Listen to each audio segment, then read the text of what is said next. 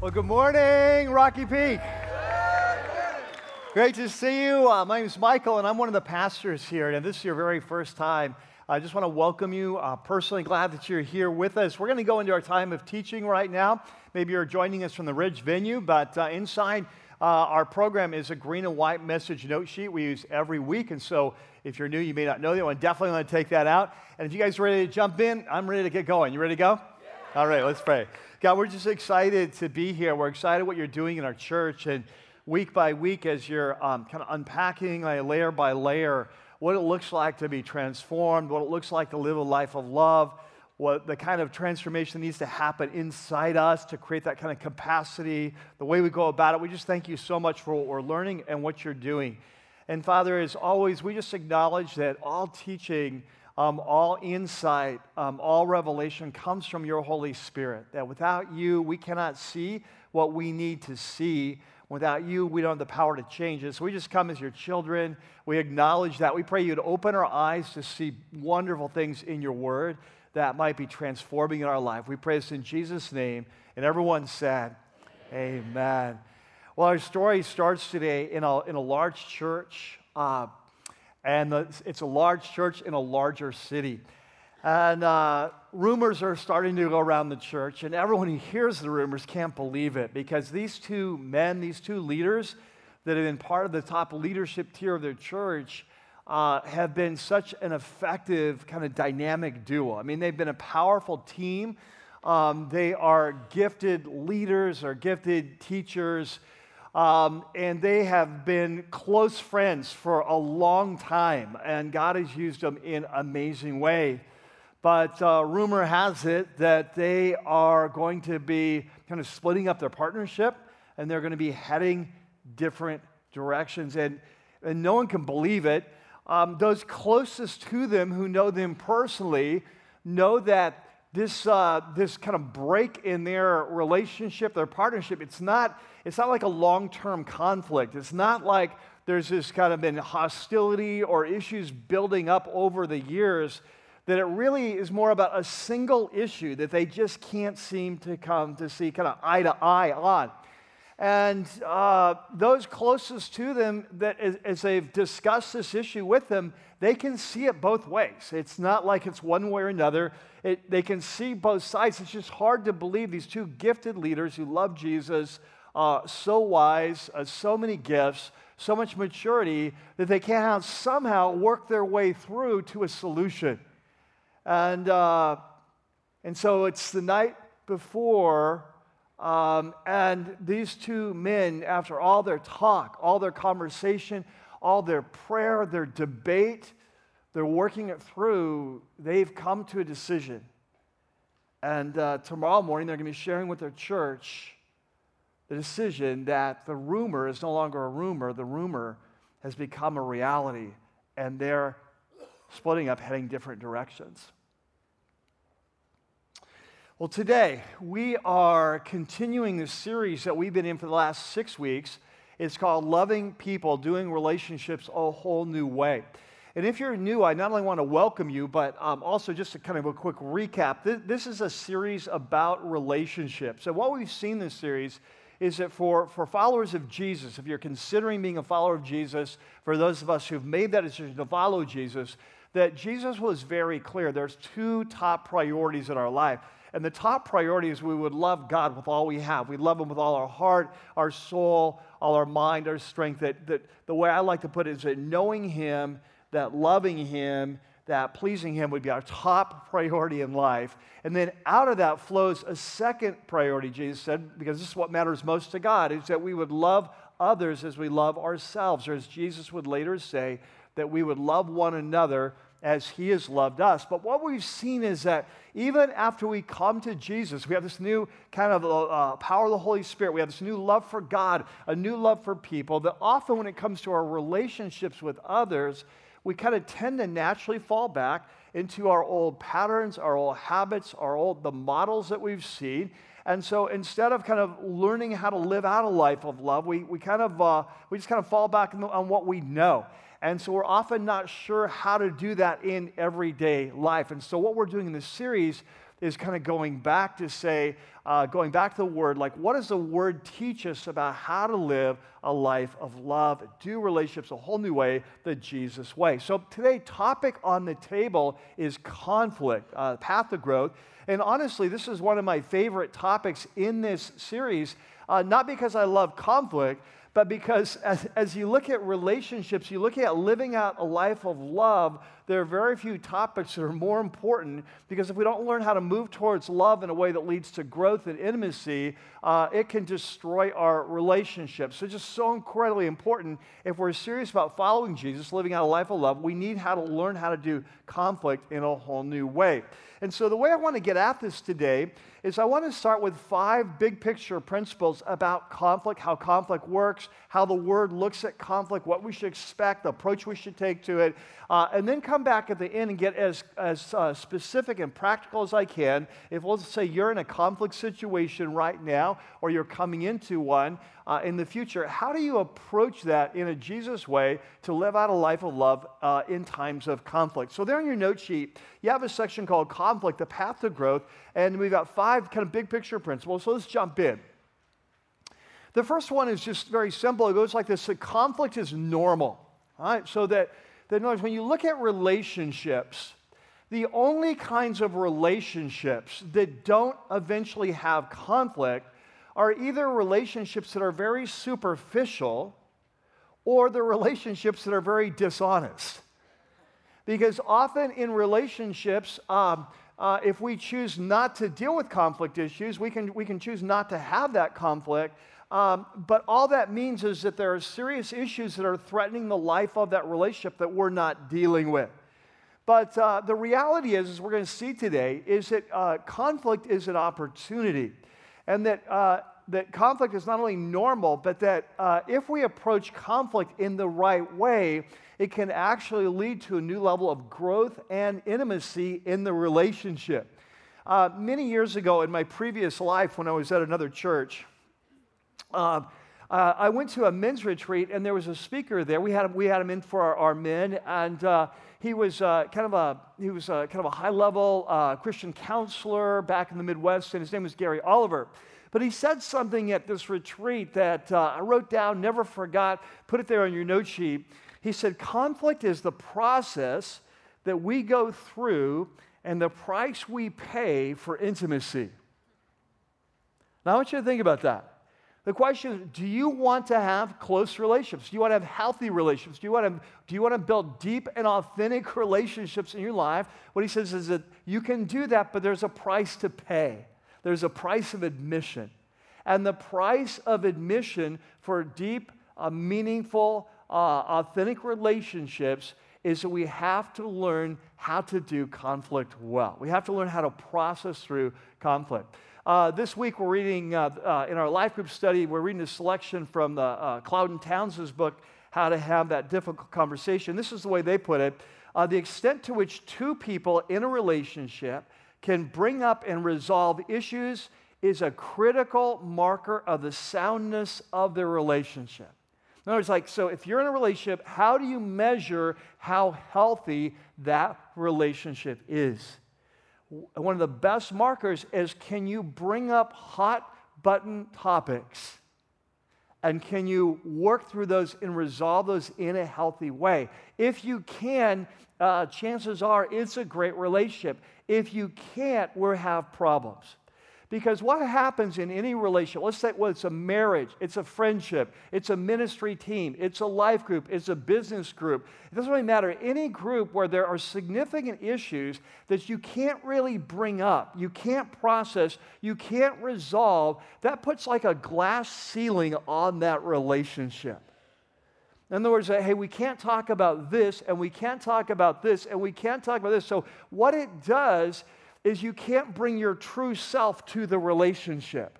You have to pretend to be someone you're not. I can only share this much of me, because if I were to share what I really think about this issue, we would have conflict. That would blow up. We can't handle that. So I have to pretend to be someone that I'm not.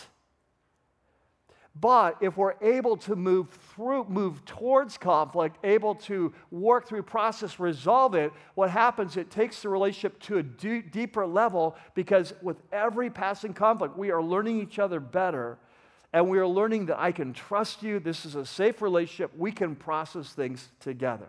So conflict is normal, it can lead to growth, and the New Testament assumes this. It's interesting because often in Christian circles, I think we can be surprised by conflict. Often in Christian circles, we're surprised when we have conflict with someone in the church or someone in our life group or a ministry team. Hey, this is church. Shouldn't we all be getting along here? And so it can even throw us off our game. Maybe I should get out of this life group, or maybe I should need to leave this ministry team, or this is not the right church for me. But what the New Testament assumes that in the body of Christ, as followers of Jesus, we're going to have conflict. And that conflict's going to come for a couple different reasons. Some are just totally neutral reasons. You and I we're different people, different life experiences, different spiritual gifts, different perspectives, different personalities. Those things lead to conflict, just naturally, nothing wrong with that. But then on top of that, we're all part of a fallen human race. We all have a fallen human nature with its magnetic pull towards conflict. It's interesting, this week in our life group study, one of the passages we looked at, if you haven't got there yet, you're going to look at, is Galatians chapter 5, where Paul talks about fallen human nature. And in chapter 5, in verse 19 and 20, there in your note sheet, he says, the acts of the flesh, in other words, our fallen human nature. So the acts of our flesh, and he lists some of the ones you'd expect to start with, like sexual immorality, impurity, but then as he goes down the list, they become very relational. And he says the acts of the flesh are obvious, and then as we move down the list, he says hatred, discord, selfish ambition, dissensions, factions, right? This is why, like when you're working out at a gym or you're at a restaurant or Starbucks, how many times do you overhear a conversation because people are talking too loud?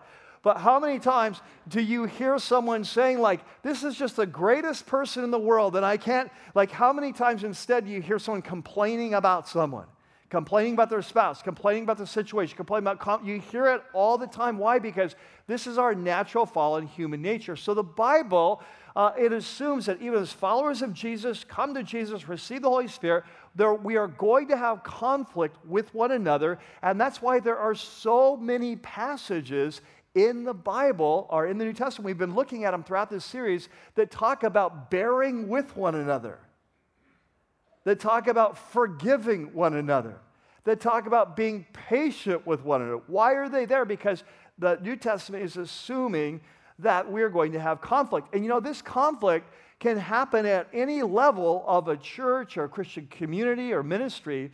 Let me give you an example, even at the highest levels. Like, let me give you an example. Today we started the day with a story, right? The story of a large church, large city. You thought it was Miami, but it's not. This is a story that comes out of the life of the early church, and the life of the early church at the city of Antioch, which was the third largest city in the Roman Empire.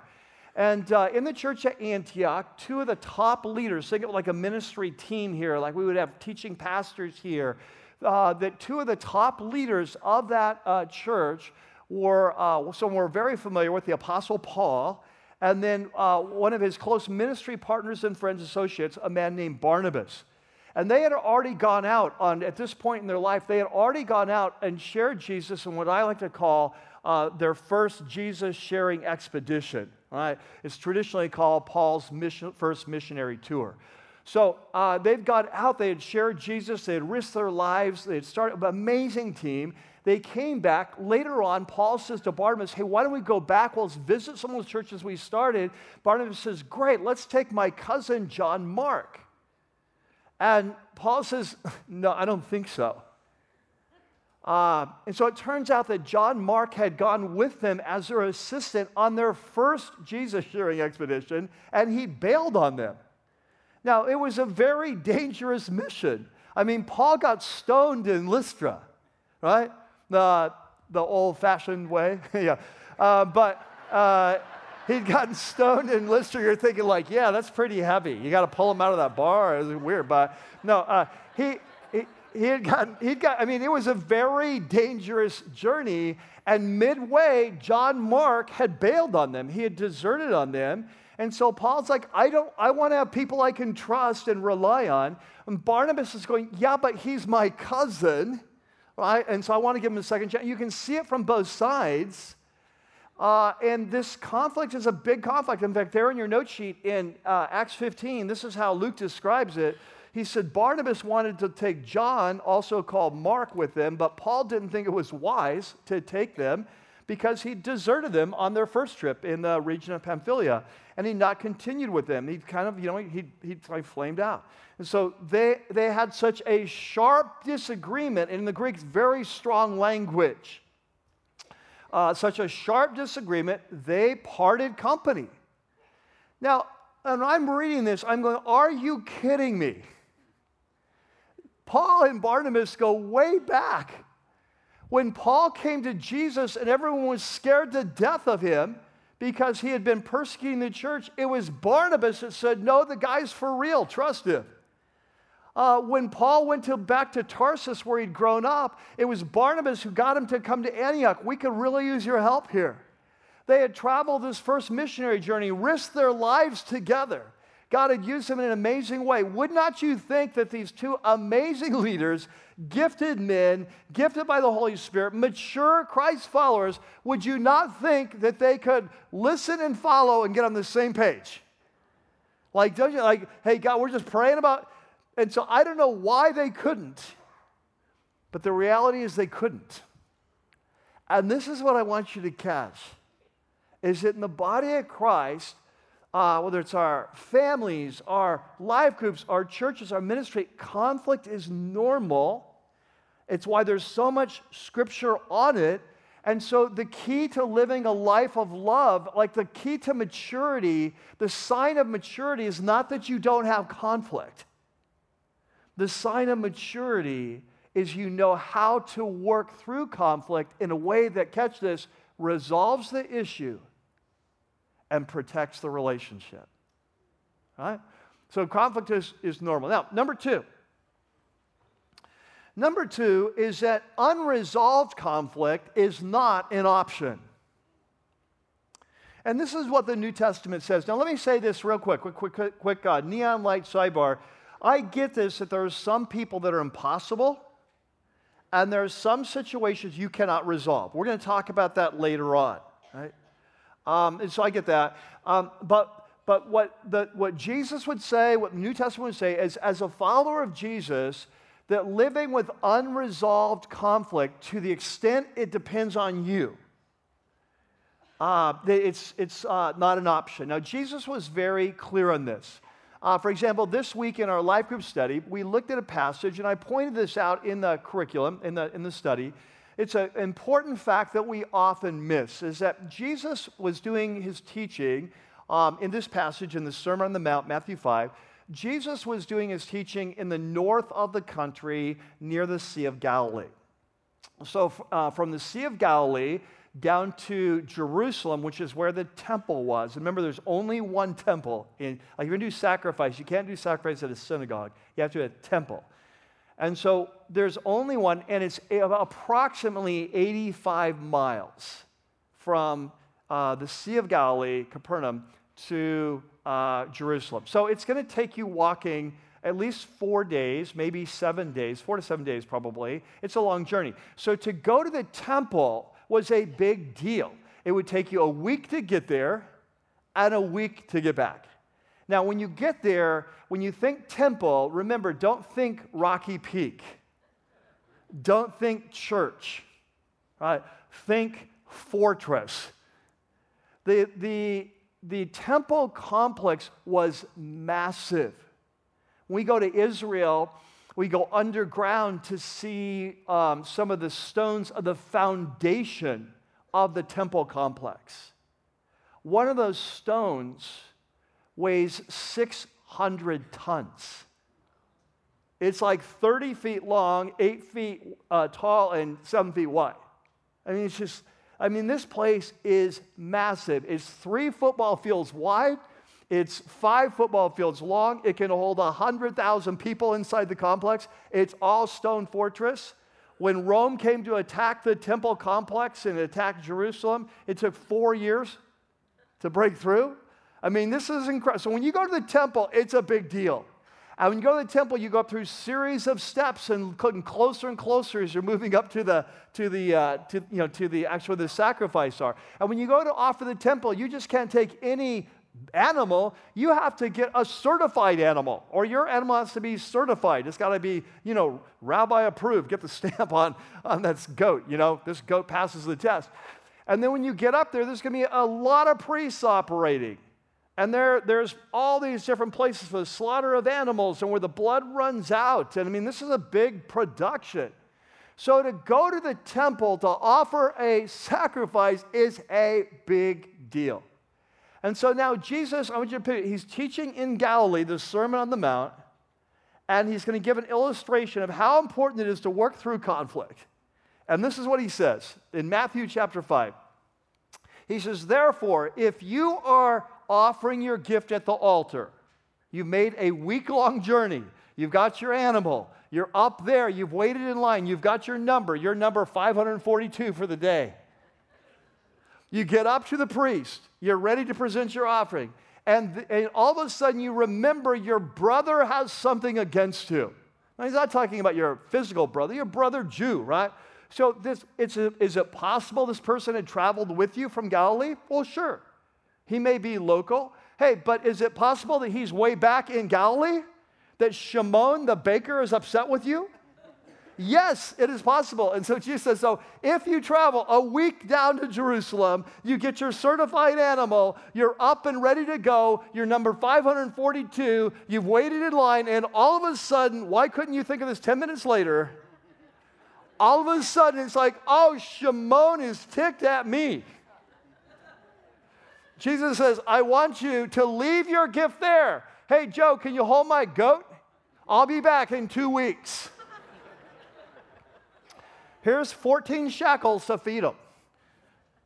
He says, leave your gift there in front of the altar and first go and be reconciled to your brother and then come and offer your gift. In other words, don't come to relate to God until your relationship is right with your brother. In other words, God cares more about your relationship than your sacrifice, which is saying a lot. In other words, it's impossible to be right with God and wrong with my brother. To the extent it depends on me. Right? And so Jesus was so clear in his teaching, and as John Ortberg pointed out in his book this year, it doesn't really matter whether I'm upset with you or you're upset with me. Either way, I'm to go and try to reconcile this relationship. Now, number 3, the third principle is that moving towards conflict is counterintuitive. In other words, for the vast majority, there may be a few of us, psychopaths included, who love conflict here. We just run to, this is awesome. I get a chance to go deeper in our relationship. This is fantastic, Or I just am so excited I get to tell you off, that great conflict. I've been really angry. I'm looking for an opportunity, someone to take it. You're the person. There may be some of us here like that, but usually the vast majority are not like that. For the vast majority, moving towards conflict is counterintuitive. That as fallen human beings, we don't move towards conflict to resolve it. We do everything except moving towards it. Let me give you some examples. Here's what we naturally tend to do. This is who we are as fallen human beings, right? We come to Jesus, we still do our relationship the same old way. Chances are you do conflict in a very similar way today as before you came to Jesus. That, number one, we pretend. We pretend there's not an issue. Number 2, we know there's an issue, but we ignore it. Number 3, we not only ignore it, we hope it will get better on its own. And number 4, we talk to others about it. I'm upset with John, so I talk to George. And if I want to feel spiritual, I'll say, I need some prayer. As I describe John and what an idiot he is, in Jesus' name, I won't use the word idiot. I'll talk about he's just spiritually still learning and growing. And I can't believe this is the 14th time. And so we tend to talk to others. Why? Because we have this issue and we need to get it out there, but we don't want to go to the person and get it out there. So we need to, it needs to go somewhere. So it tends to go to others. Or another thing that we'll do is withdraw. We have a conflict, and so we just drop out of that life group. Then I have to deal with that. I just stopped that ministry. I feel led no longer to serve in first impressions. Right? I'm going to go to second impressions. I love what John Ortberg, we'll look at him several times today because we're doing this as a life group study, but what he says, dealing with conflict always involves a series of choices, and with each choice, our natural inclination, and that's what I want you to catch, what comes natural to us, is to handle the conflict in a destructive manner. And this is what I want you to catch. As fallen human beings, it's not natural for us to do the right thing when it comes to conflict. And so when we come to, I want to put neon lights around this because as followers, if we want to live a life of love, this means that we have to learn to listen and follow the Spirit and do what is counterintuitive, what doesn't come naturally. Now, as we do that over time, it will feel natural. But just like when you're learning anything new, like if you're right-handed, you break your right arm, you have to learn to write with your left hand. It's going to feel very awkward at first. Again, we're going to have to be very intentional. Number 4, the fourth principle is that conflict can either build up or tear down. That conflict has the ability, has the potential of either building our relationship up, strengthening us, or destroying it. Now, most of us have experienced the destruction part of it. I don't know about you, but if you're like me, it's like most of us are not excited when we have a conflict opportunity. Like most of us are not, this is so awesome. I've been wanting to get close to this person, and I've been praying that God would deepen our relationship. This is fantastic. We now have an issue. And I can approach this, and this will take us to a whole new level. Like most of us are not, because what we've seen in our past is that conflict is usually destructive, right? What our experience is, it will usually lead to fighting, or someone gets mad, or it will lead to a breakup of the relationship, which is why we often run from it. But the point is that what we're going to see is that conflict actually is an opportunity to take the relationship to a deeper level, or if we do it poorly, it can destroy it. John Maxwell writes, he says, the interesting observation that I have made personally and pastorally about relationships is that the level of relationship will be determined by the way those involved respond to conflict. You catch that? The level of our relationship will depend on how we respond to conflict. So let me just illustrate. Let's talk about how this works in a marriage. Right? It'd be the same in a dating relationship. It'd be the same in a friendship. It'd be the same in a business, a ministry, at a life group. But when conflict happens, we basically have a couple choices. We can move towards it or move away from it. If we move away from it, like let's say that a couple has conflict over the wife's mother, all right? Now, not that this would ever happen, but just as a random illustration. Just use your imagination. That if this couple cannot talk, let's say that the mother-in-law is overbearing and the mother-in-law is always trying to insert herself into the relationship, and so this is coming between the husband and wife, and this is the issue of how to deal with the mother, and understandably, the daughter doesn't want to offend her mother, but understandably, the husband doesn't want the mother in the middle of their relationship, and so you can see both sides what they're trying to do, but so what happens, let's say that conflict happens, if that couple can work through that in a positive way, that wife is going to have to share at a very deep level, maybe about her love for her mother, maybe about her desire not to offend her mother, maybe about some insecurity her whole life about her mother controlling her life in ways that have been inappropriate. She's never had the courage to put her foot down. There's a whole bunch of issues that the wife may need to share as they process that through together about who she is. And the husband may have to work through some issues in his life and share his frustration, his fears, what's going on his side. And so if they can do this well, they're going to learn each other in the process. And let's just say that the wife has never been able to have the courage to just say no to her mom. And as she's lived under her mom's shadow, and through her husband listening carefully and supporting her and hearing her, the wife finds the courage to, in a respectful way, set boundaries. Can you imagine how much life that's going to bring that relationship? That wife for the first time feels really, truly understood.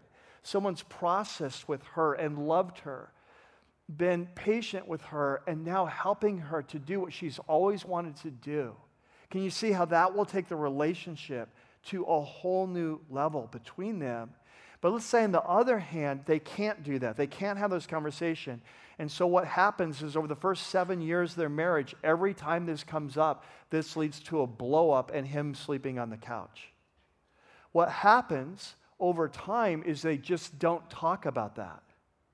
So the wife doesn't talk about her inner world. The husband doesn't talk about his inner world. Now just take that one illustration and magnify it.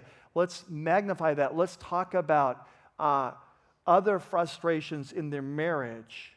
Maybe the way they raise children, or the way they handle finances, or their sexual life. And you start multiplying that out. And what you have, you're 15 years into the marriage, you have a marriage where a couple is married. They can't talk about mom. They can't talk about vacations, whether they bring mom along. They can't talk about their finances. They can't talk about their sex life. They can't talk about raising the kids. And so what happens is they learn to back off and live a very shallow, superficial life and relationship. And by the time that couple's 50 years in, if they last that long, the depth of their conversation is, would you pass the salt? Have you ever been to a restaurant and seen an old couple? They just sit there in their own worlds, not talking the whole dinner. And you wonder what happened. Can I tell you something? They did not start their relationship like that. They started very much in love and could not wait to be together. But over time, they have learned, I can't talk about this, you can't talk about this, you can't talk. So are you with me here? What happens is in a relationship that when there's conflict, you can either move towards it and deepen the relationship, or you can move away from it, ignore it, pretend it doesn't help. And what that does, it builds up a wall between you that destroys. And it doesn't matter whether it's a marriage, whether it's a friendship, whether it's a work relationship, it's a ministry team, a life group, that the way you deal with conflict will determine the level of growth and intimacy in that relationship. So let's go back and see what John says. So he says, let's just start at the beginning. The interesting observation I have made personally and pastorally about relationships is that the level of the relationship will be determined by the way those involved respond to conflict.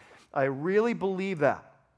When a conflict is not dealt with properly, the relationship can regress to a previous level, but when it occurs and the response is in the right manner, then the relationship can progress to a higher level.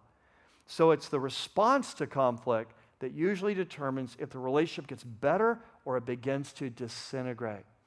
Look at the next quote from John Gottman. John is probably the top researcher on marriage in the world. That amazing research, why marriages work, why they don't work.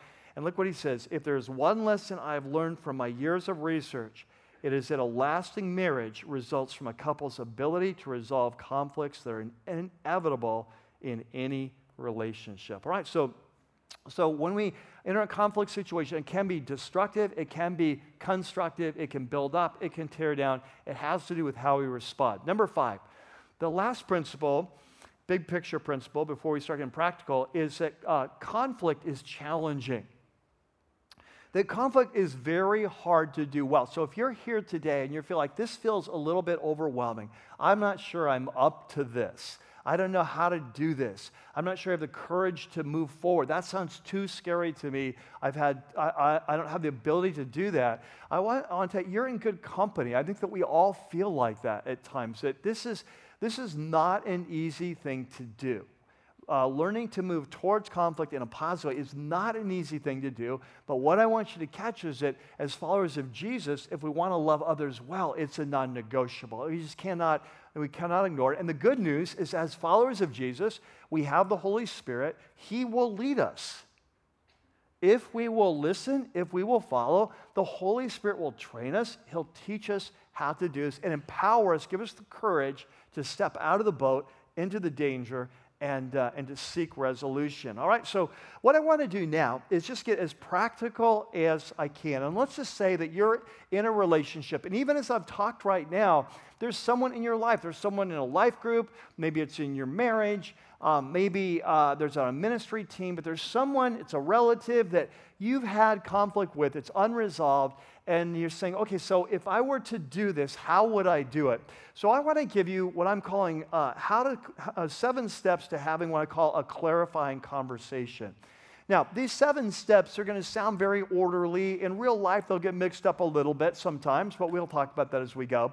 But let's just talk about how do you do this? Let's say that you need to have a conversation with someone. Jesus says go to them, go to Shimon the baker. So how do you do this? How do you practically do it? Number 1, the first thing is we need to start with a new paradigm. In other words, we need to learn how to look at conflict through a new lens. That often when we think about conflict, the first word that comes to mind is confrontation. So we start with a paradigm of confrontation. And I don't know about you, but when I hear the word confrontation, I think of clash. I think of manning up. I think of getting my armor on. I think of getting my arguments ready. I need to be ready. I'm not going to let them push me around, whatever. I think of a battle of wills. I'm going to confront this person. And I think that when we think of it that way, there's no wonder that we don't want to have those kinds of conversations. And so what I'm suggesting is we need a new paradigm. And we move from a paradigm of confrontation to a paradigm of clarification. And so I want to talk to you today about how to have what I like to call a clarifying conversation. And I hope this language catches on. I mean, it's not the first time I've taught it here at Rocky Peak, but it's been a while. But I hope this catches on because I think that language is important. And sometimes just even having the right words to talk about something is very helpful. And so let's talk about what a clarifying conversation looks like. When we have a clarifying conversation, and I'm not coming to confront you. What I'm coming to is I'm looking at, hey, there's something going on in our relationship. There's something that's happened, something you've said, something's gone on that has brought either hurt or frustration or irritation or something's gone on in our relationship. And here's the point. I value you. And I value our relationship. And I don't want to lose that. And so can we have an honest conversation about that and just kind of clarify the issue and seek a solution? So I'm not coming even assuming I'm right. I'm just coming to seek clarity. Like something's gone on, doesn't feel good to me. Can we talk about that? All right. So the first step is it's like a mental step. That we have to change our paradigm. We're not looking for confrontation, we're looking for clarification. Number 2, the second step is we then need to go to the person. And of course, this is what Jesus said, that if you realize someone's offended, someone's upset with you, or that you're upset with them, that we need to go. I remember when I was a young pastor, I was part of a denomination, and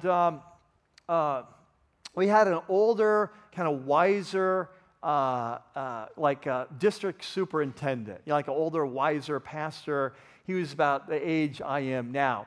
But anyway, when we would meet with him, he would give us this great advice as young pastors. And I remember one of the things that was most helpful, he said, hey, in your churches that when there's going to there's going to be people that don't like you, or there's going to be conflict that's going to come up, or there's going to be issues that come up. He says, and as young pastors, your natural tendency is going to be to run from that and to hide from that and just try to avoid the person or avoid the issue. But he said, that's the worst thing you can do. He said, so don't avoid it. Don't try to manipulate around it.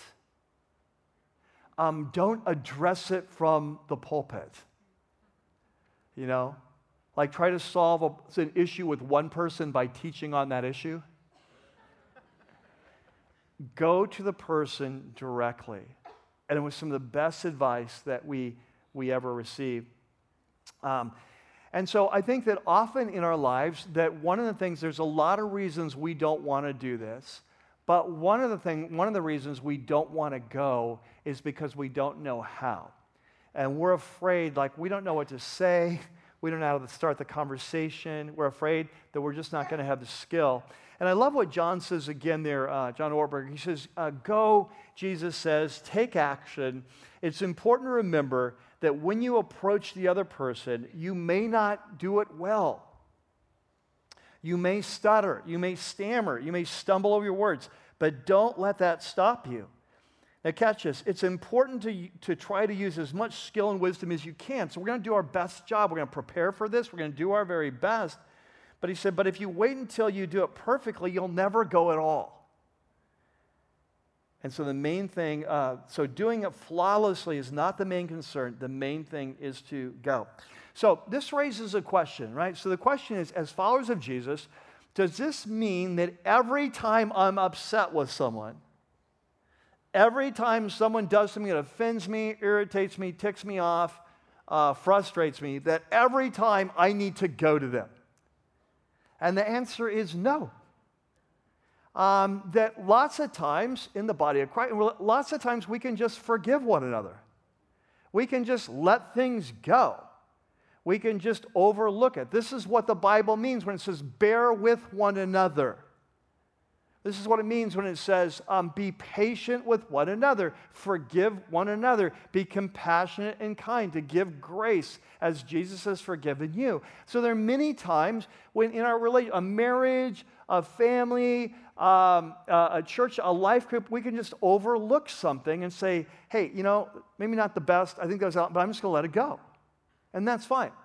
But the problem is, many times we say that, and then we don't let it go.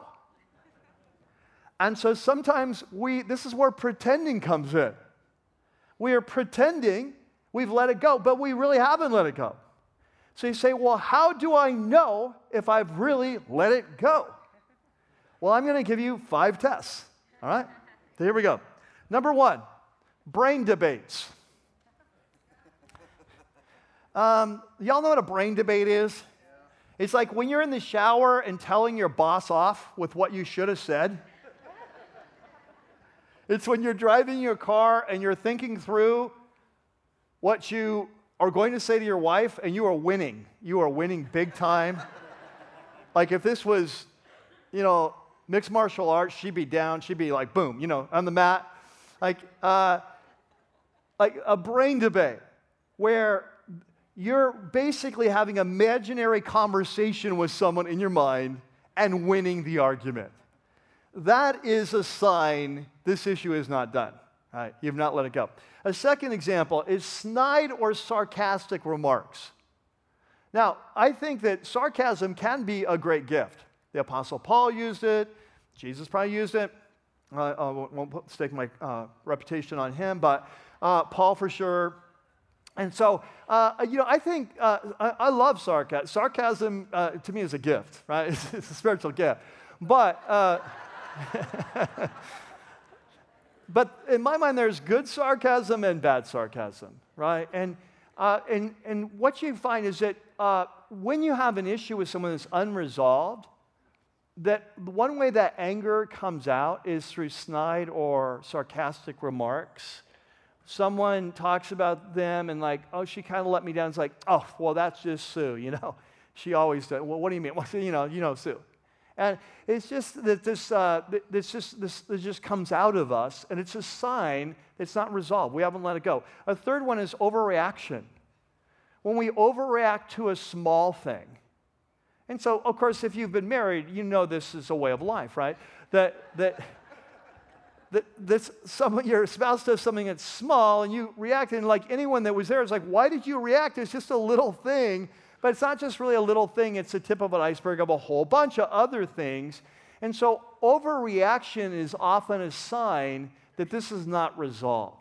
And so when you find yourself getting frustrated with this person, angry at this person, you're over to something small. It's a sign there's more there that has to be.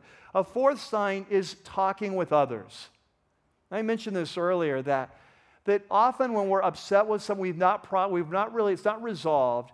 We feel a need to talk to others just because it's boiling up inside of us, and so that's a sign. And a fifth sign is withdrawing. When we're just avoiding the person, we don't want to see the person, withdrawing from the relationship, and it's like, hey, you okay with them? Is that oh no, we're fine. Yeah, well, why don't you hang out anymore? Life's just changed, just busy, whatever.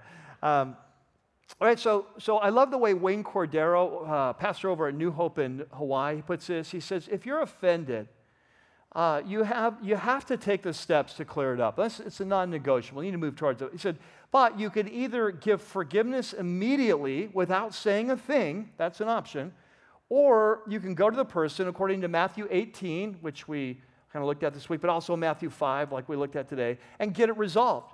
Either is fine. Either you forgive and let it go, or you get it right. But the third is not an option, which is just to bear a grudge and then let it sit. That's not an option. That's unbiblical. All right? Number three, the third step is to seek a solution. And this really deals with our attitude as much as anything, although it gets specific at the end, but it really deals with our attitude. In other words, that when we're moving towards someone, we've got the right paradigm now. We're seeking clarification, not confrontation. And we are moving towards them. We've taken the step. We're going to have the meeting. We're going to meet with them. This really deals with our attitude. Why are we going? What do we want to have happen in this meeting? What solution are we looking for? What problem are we trying to solve? But what relationship do we want to preserve? What do we really want? So this is important. Like when we go into a conversation like this, let me tell you some goals that we should not have. Our goal should not be to vent so we feel better. To get it off my chest. The goal should not be to criticize. I can't believe you did this. The goal is not to accuse. The goal is not to blame. The goal is not to get them to admit that they were wrong. The goal is not to make them pay. You hurt me, and now I'm going to let you have it and let you see how it feels. Right? The goal is to seek a solution, to seek resolution. We want to resolve the issue and preserve the relationship. That's the goal. And so as we go into it, it's important we go in with that mindset. Again, John writes, the question to ask is, what do I want? It's an amazing dynamic that when people get to a certain level of anger, their only focus is to win an argument or to inflict pain or get away. They forget to ask the crucial question, what would I like the outcome of the situation to be? What lies in accord with my desires and deepest values? So as we go into this conversation, what is the issue we're trying to resolve? We want to be very specific. This is the issue that I'm trying to resolve. And how do I want our relationship to look when we're done with this conversation? Number 4, the fourth step is to share your perspective. So now we're actually there. We've got the right mindset. We're moving towards it. We're coming with the right attitude. And now it's time to have the conversation. And so how does that conversation go? Well, at some point in the conversation, and there's several different ways, sometimes this can come up naturally or whatever, but at some point in that conversation, you're going to need to share your perspective, right?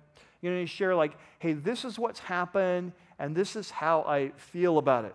So sometimes counselors will call this the XYZ approach. Right? So you may want to write that down, X, Y, Z. So let me give you what they stand for. X stands for the situation, right? X is the situation. Y stands for what happened in the situation. And the Z is how I felt about what happened.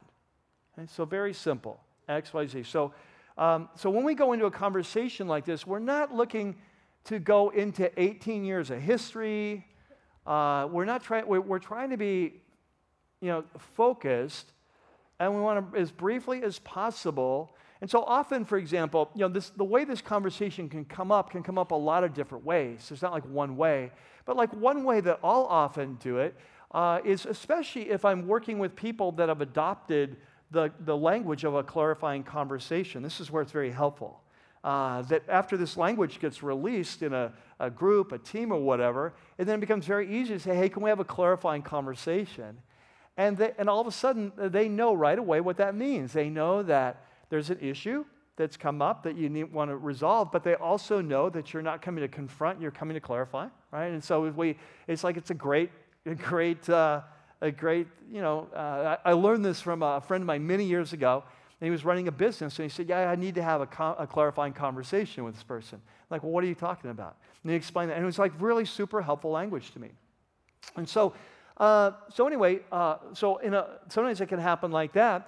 If I'm working with someone or having a conversation that's not like that, I'll often just enter and say, hey, can we have an honest conversation about something? And I've never had someone say no. Like, no, I want to stick to a dishonest conversation. We're going to enter in and just have this.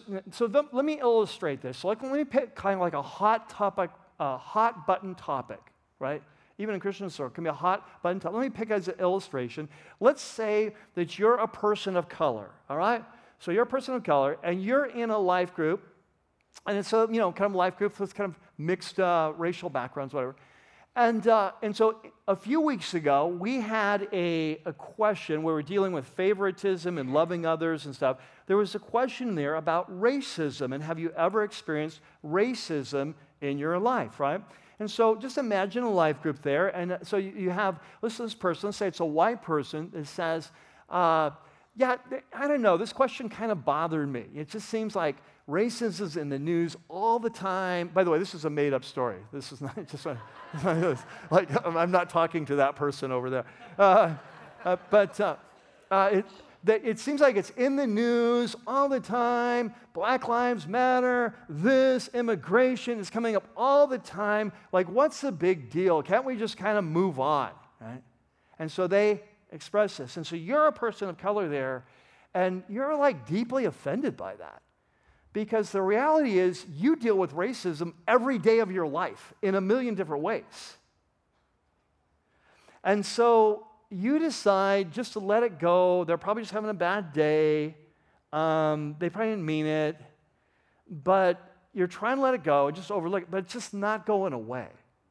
And you realize this is not going away. And the Holy Spirit's like, you need to have a conversation. Right? So how would that go? How would the XYZ go? It's like, okay, can we have an honest conversation on something? Yes, all right. So, hey, when we were in life group last week, that's the X situation. And you said this. You said that you can't believe this question, and it's making a big deal, blah, blah, blah. That's the Y. I got to tell you, that was really painful for me. And the reason is that it may not look like this to you, but I feel as a person of color that I face this like every day of my life in a million ways. And it was really painful for me, just as my brother in Christ, that you would say that.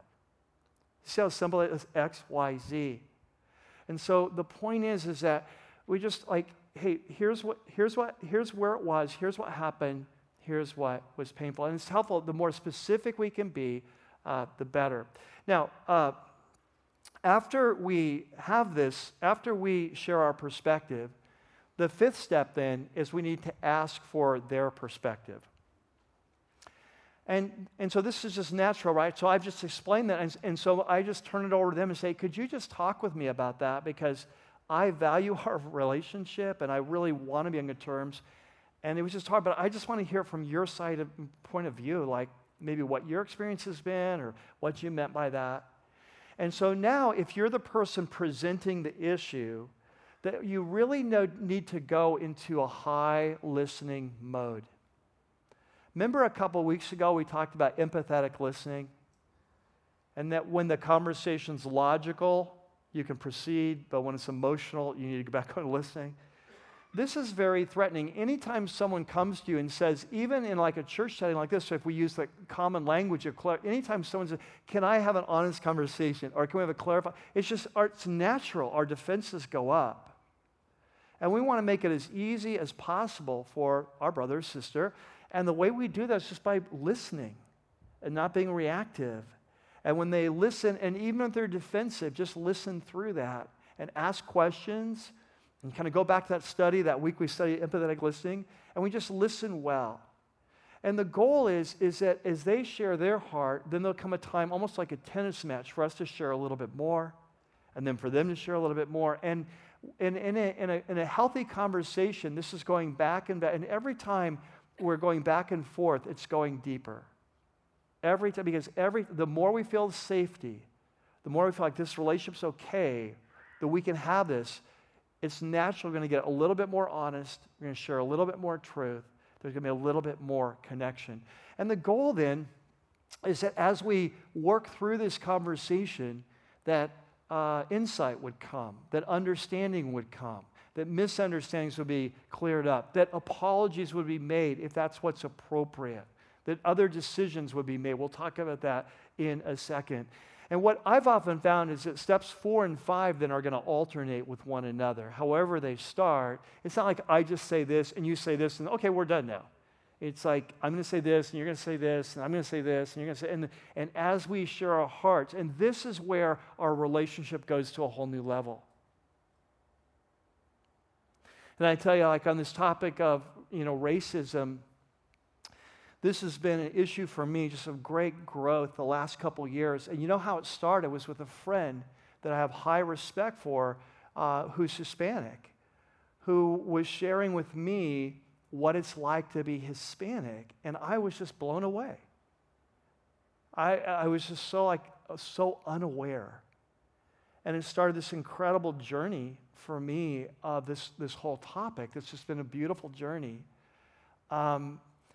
But it started from him sharing his heart that I wouldn't have known about otherwise.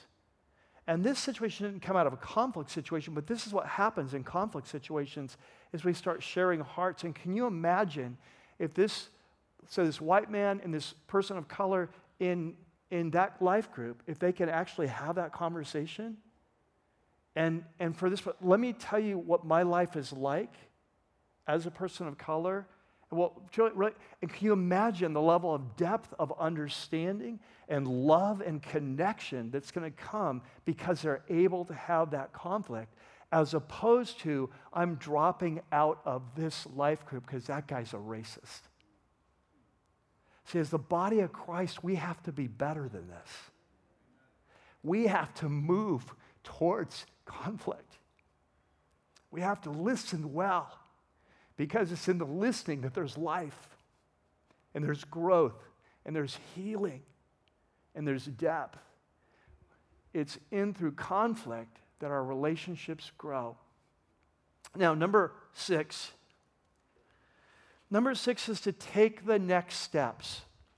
And you say, well, what do you mean? Well, often in a conflict conversation, you're having this kind of conversation. Sometimes it just gets resolved. There was just a simple misunderstanding. There was more information that comes up, and we just resolves it, and there's a sense of resolution and peace, and that's it. It's over.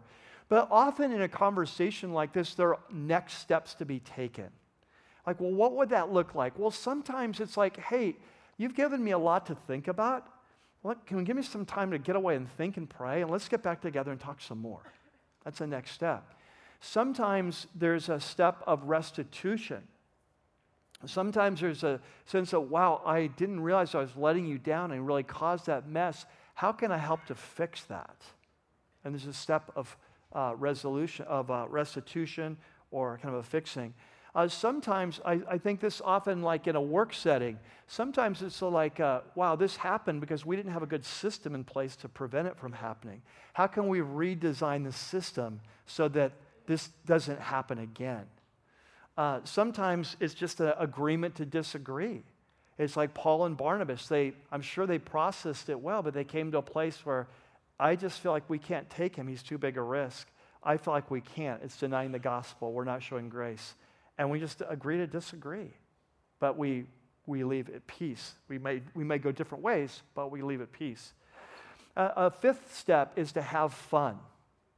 Conflict often takes its toll on a relationship. And one of the things that we need to do is, even when we processed it well, is we just need to have fun together. Hey, let's go see a Dodger game together. Let's do what we normally do. Let's go out as couples. Let's go to a Dodger game. Let's ride motorcycles. Let's do whatever. That we're just going to have some fun together, which just helps restore, kind of repair the equilibrium that's anything that's been taken out. And then number 7. The 7th step is to set realistic expectations. And what I mean by this is that what we're talking about today is the ideal. We're talking about, as followers of Jesus, if we love others well, we're going to move towards them in the right way to have a clarifying conversation to resolve things. And that's awesome, and that's what we should always do. But we need to realize that this will not always work. We need to realize there are some people that they're not capable. They don't have the capacity for this kind of conversation. So, for example, there's some people in your life you would love to reconcile. They don't want to reconcile. They hate you and they like it that way. They feel no need to change. There's not a lot you can do with that. There's some people in your life that if you try to have a conversation with, it triggers them. Just the fact that you come and say, can we have an honest conversation? They may say yes on the outside, but you see their whole body language change. And the moment you begin to bring up, hey, when we were in life group and this, and they can't handle it. Their level of spiritual or emotional maturity is so low. They don't have the capacity. It triggers them. They feel from maybe their past experiences or growing up, they feel attacked. Even if you're not attacked, they feel attacked. They feel like you're projecting things on them. They're not being fair. And what I want you to catch is, even if you do it the perfect way, there's many people that can't have this kind of conversation. And so we just need to have realistic expectations. And as followers of Jesus, we always take the high road and do the right thing. But we have to understand that it's not always possible. It won't always work. There on your note sheet, I love Romans 12, how practical Paul is. He says, if it's possible, as far as it depends on you, live at peace with everyone. What a great verse. It says, if it's possible, this is what we're shooting for. As far as it depends on you, make sure if the relationship's broken, make sure it's not because of your fault. So make it your goal to live at peace, to have shalom with everyone. That's the goal. But you need to understand, and the reason I mention this is because sometimes I've talked to people, counsel people, they try to move towards conflict and it blows up and then they feel bad. Like it was their fault. Well, maybe I should have said, maybe if I didn't say this. And sometimes that's the case, but usually it's not. It's not that they didn't handle it perfectly, it's that the other person doesn't have the capacity. And so we just need to understand that, hey, we take the high road, but some people can't have this conversation. And so we need to be at peace with one another, with all men, to the extent that it's possible as it depends on us. Amen? Amen. Let's pray. Father, thank you so much for this series, what we're learning, this study, your word, the beauty of your word. And Father, we pray that you'd give us the courage to step with you out into the waves, out into danger when you call, and to move, that you would give us that courage to move towards conflict in the right way. Teach us, train us, shepherd us.